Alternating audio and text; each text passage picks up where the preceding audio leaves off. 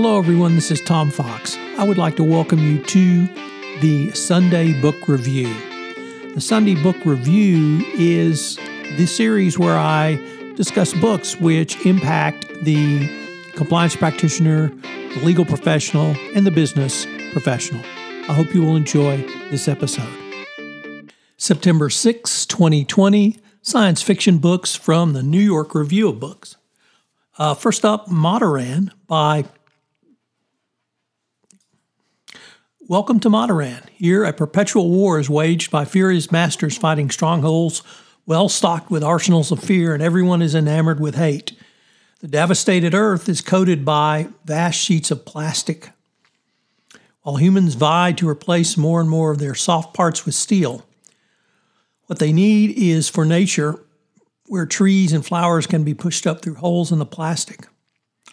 Who requires human companionship when new metal mistresses are awaiting? But what even a stronghold master can doubt the catechism of Mataran?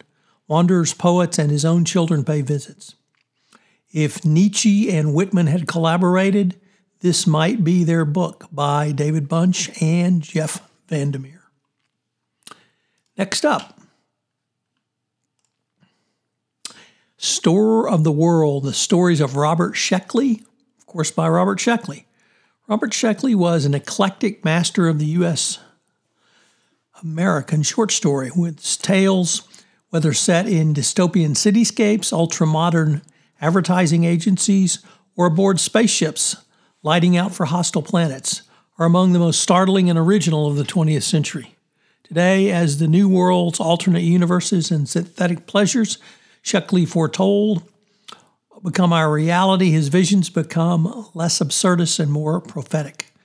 For the retrospective edition, chosen by Jonathan Lethem and Alex Abramovich, they bring together some of Sheckley's deadpan farces, providing once again that he belongs with such mordant critics of contemporary mores as Bruce J. Friedman, Terry Southern, and, of course, Thomas Pynchon.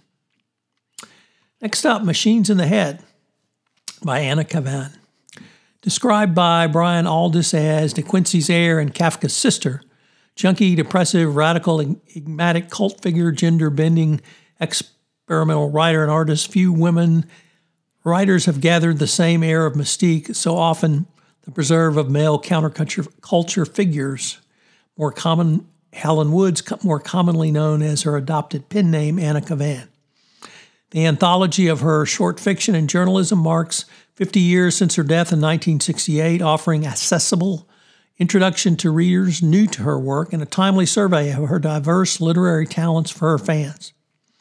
From moving portraits of clinical depression to phantasmagoric visions of the science fiction writer, selection is taken from a wide variety across her oeuvre, representing some of her best work and showing her range of style. And finally, we end with Chalky by John Wyndham. In Chalky, a pioneering science fiction master, John Wyndham, confronts an enigma as strange as anything found in any classic work coming forward, the mind of a child. It's not terribly unusual for a boy to have an imaginary friend, but Matthew's parents have to agree that his name, Chalky, is anything but ordinary. Why, Chalky demands to know, are there 24 hours in a day? Why are there two sexes? Why can't Matthew solve his math homework using a logical system like a binary code? When the questions Chalky asks become too advanced and frankly too odd for the teacher to answer, Matthew's parents start to wonder if Chalky might be something far stranger than their son's imagination. The last Wyndham novel, published during his life, it's a playful investigation of what being human is all about. Thanks to everyone who listened to one of my episodes leading up to my 500th anniversary episode. This month on The Compliance Life, I'm featuring Louis Saperman. Louis is formerly the CCO at Dun & Bradstreet and got them through their FCPA matter with a full declination. He's now at Panasonic North America.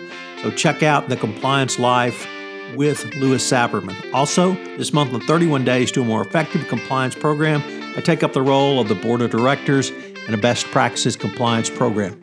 Check out these and many other podcasts on the Compliance Podcast Network.